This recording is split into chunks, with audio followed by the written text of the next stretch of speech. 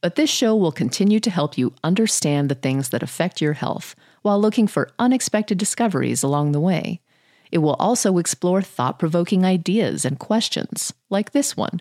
Mom deserves the best, and there's no better place to shop for Mother's Day than Whole Foods Market. They're your destination for unbeatable savings, from premium gifts to show-stopping flowers and irresistible desserts. Start by saving 33% with Prime on all body care and candles. Then get a 15-stem bunch of tulips for just $9.99 each with Prime. Round out Mom's menu with festive rosé, irresistible berry chantilly cake, and more special treats. Come celebrate Mother's Day at Whole Foods Market.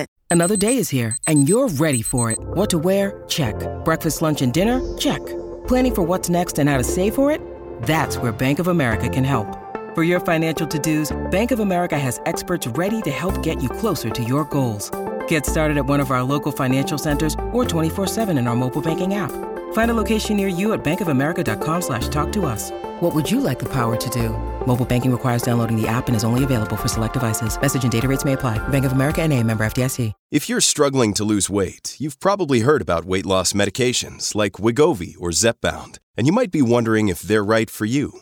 Meet PlushCare, a leading telehealth provider with doctors who are there for you day and night to partner with you in your weight loss journey. If you qualify, they can safely prescribe you medication from the comfort of your own home.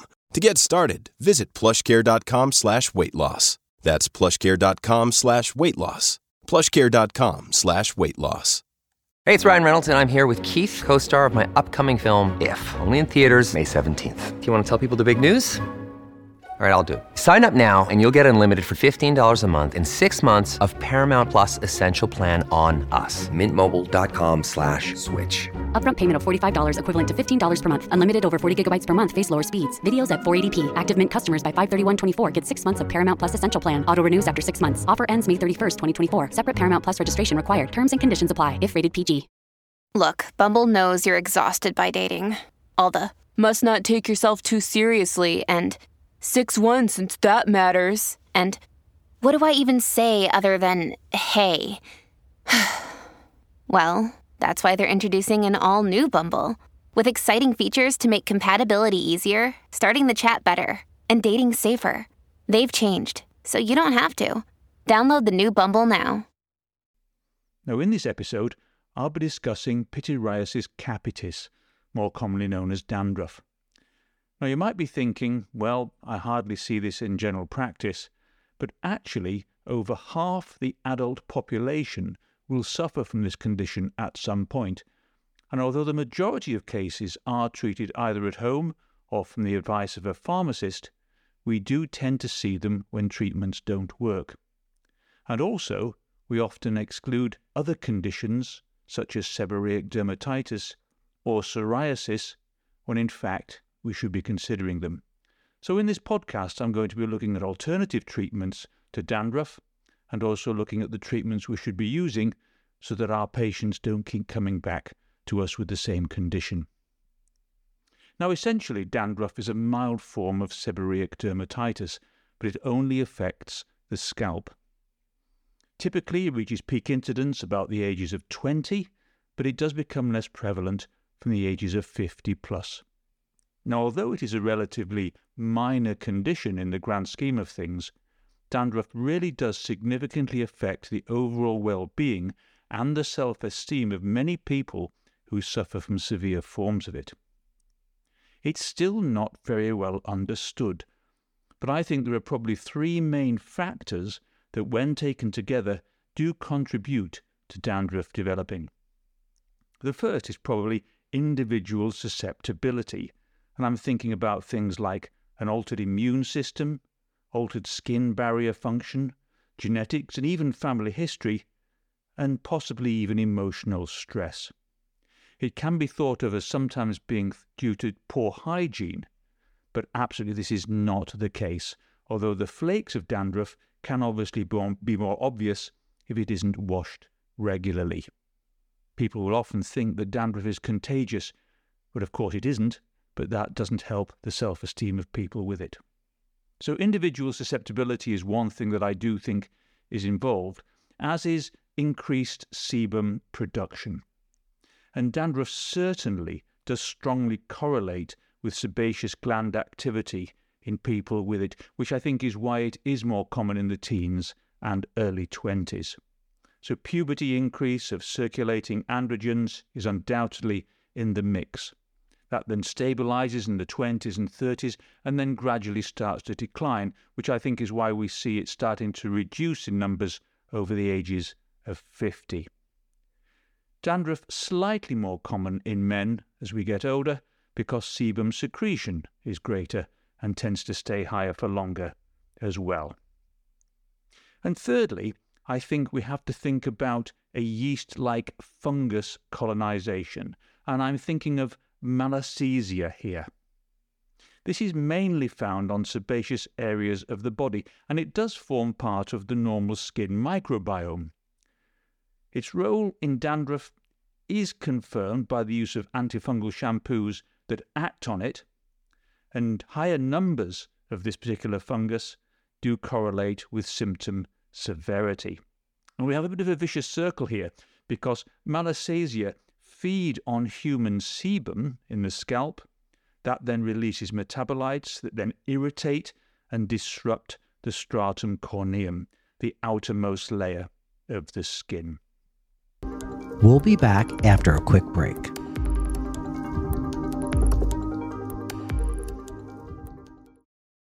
Here is a quick word from our sponsor. We take this few seconds off to inform you, our valued loyal listener, about the best health and fitness podcast shows from the Nespod Studios. Join us as we give you the best of the best health and wellness updates you can rely on for the treatment of chronic health problems. Classic functional medicine back to basics health tips and special updates from the best doctors in the United States of America. Check out this health and wellness podcast shows. Explore Health Talk Weekly, Healthy Lifestyle Matters, Excellent Health Digest, Healthy and Free Daily, and last but not least, Weekly Health and Fitness Corner. Also, check out Nasty Boy CC, the truest story never told fiction podcast, for that real life on the go experience with the 27-year-old golden boy, who made our guest invite #1 list. He tells us about his story as it happens in real time and in real life. It's Nasty Boy CC, the truest story never told. Go get a load of that happiness, because happiness is healthy as we know it. Join us every week as we continue to provide you the best of health and fitness wellness updates from around the globe. Enjoy the show.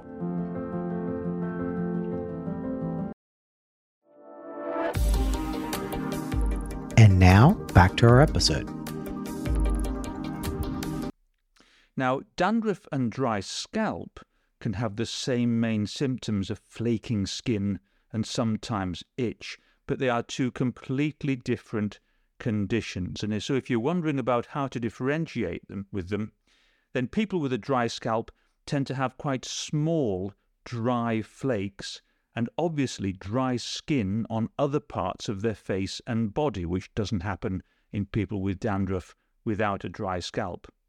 And the flakes of dandruff are generally larger, because these are composed of clusters of skin cells that have become detached from the stratum corneum while adhering to each other. So the dandruff flakes are much larger.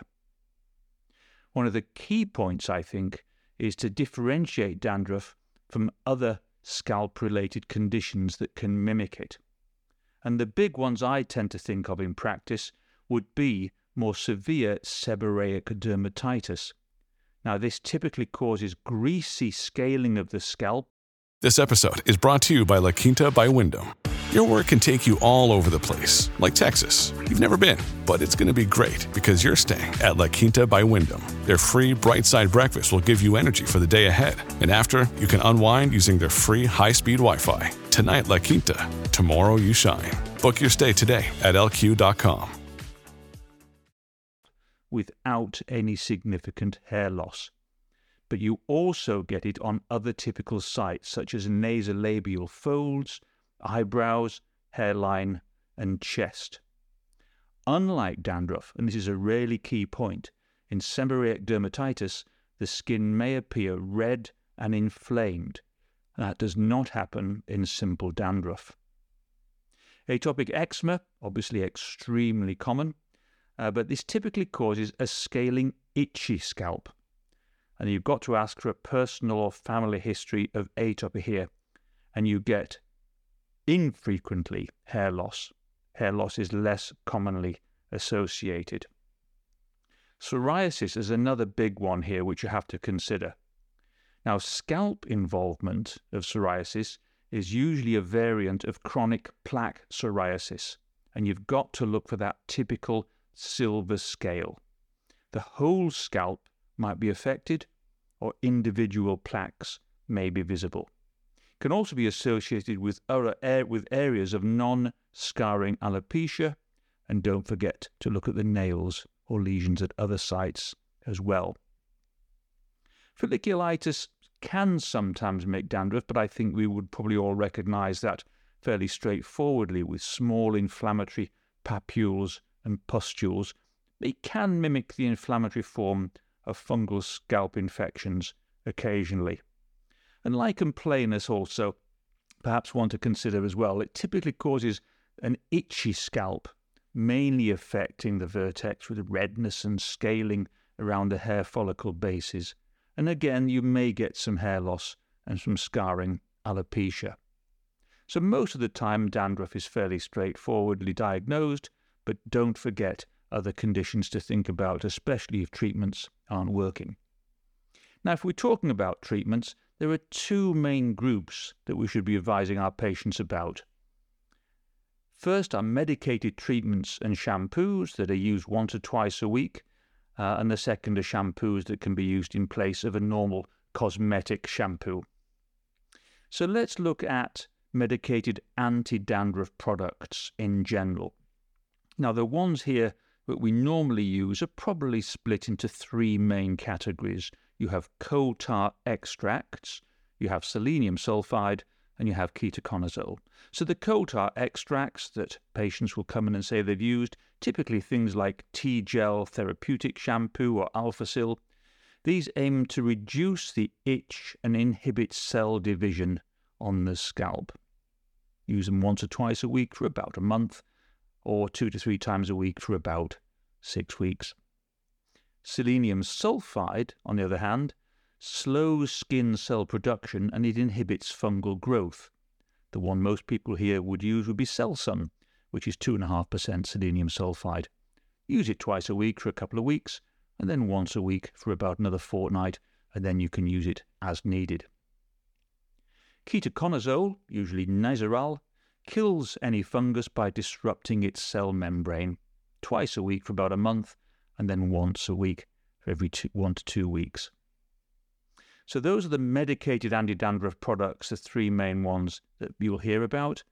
Anti-dandruff shampoos, there are probably 4 main groups that would be recommended to patients with dandruff. So you've got things like oilatum scalp treatments or cyclopyroxolamine. Now this inhibits fungal growth and you use it in place of normal shampoo. Head and Shoulders, which is obviously a big one, and also Neutrogena T-gel daily shampoo, again used as normal shampoo, inhibits fungal growth. Propandiol caprylate, or Nizoral daily, inhibits the growth of melassasia. And salicylic acid, usually in the form of Neutrogena T-gel daily shampoo, you can use in place of normal shampoo, and that simply loosens skin cells and assists the exfoliation of skin cells. Now, don't forget that dandruff is a chronic condition that does require long-term treatment in the vast majority of people with it. So dandruff will often recur if treatment is stopped, and that's something we should be telling our patients. It's therefore important that patients continue to use the treatment shampoo to prevent recurrence of symptoms, and using a daily anti-dandruff shampoo as well in between any medicated treatments can also help to keep symptoms at bay. Typically, patients will come to us if their treatments aren't working, and then you've got to think about other conditions, the seborrheic dermatitis, psoriasis, contact dermatitis, and the scalp eczemas we've mentioned. Also, don't forget to look for signs of infection. Obviously, crusting, oozing, bleeding, anything like that, patients should see their GP. So I suppose in a nutshell, always use a medicated shampoo with antifungal agents in it. I tend to use ketoconazole shampoo if the dandruff persists, and I'd always advise the patients to keep using their treatment regularly as instructed to prevent any recurrence. If there are signs of infection, or if their dandruff is still persisting after a month, then they should be reassessed. So that's a very simple run-through about dandruff, and I hope that's been helpful. This will conclude the episode. Thanks for tuning in. If you like what you hear, please leave a comment and subscribe. Thank you.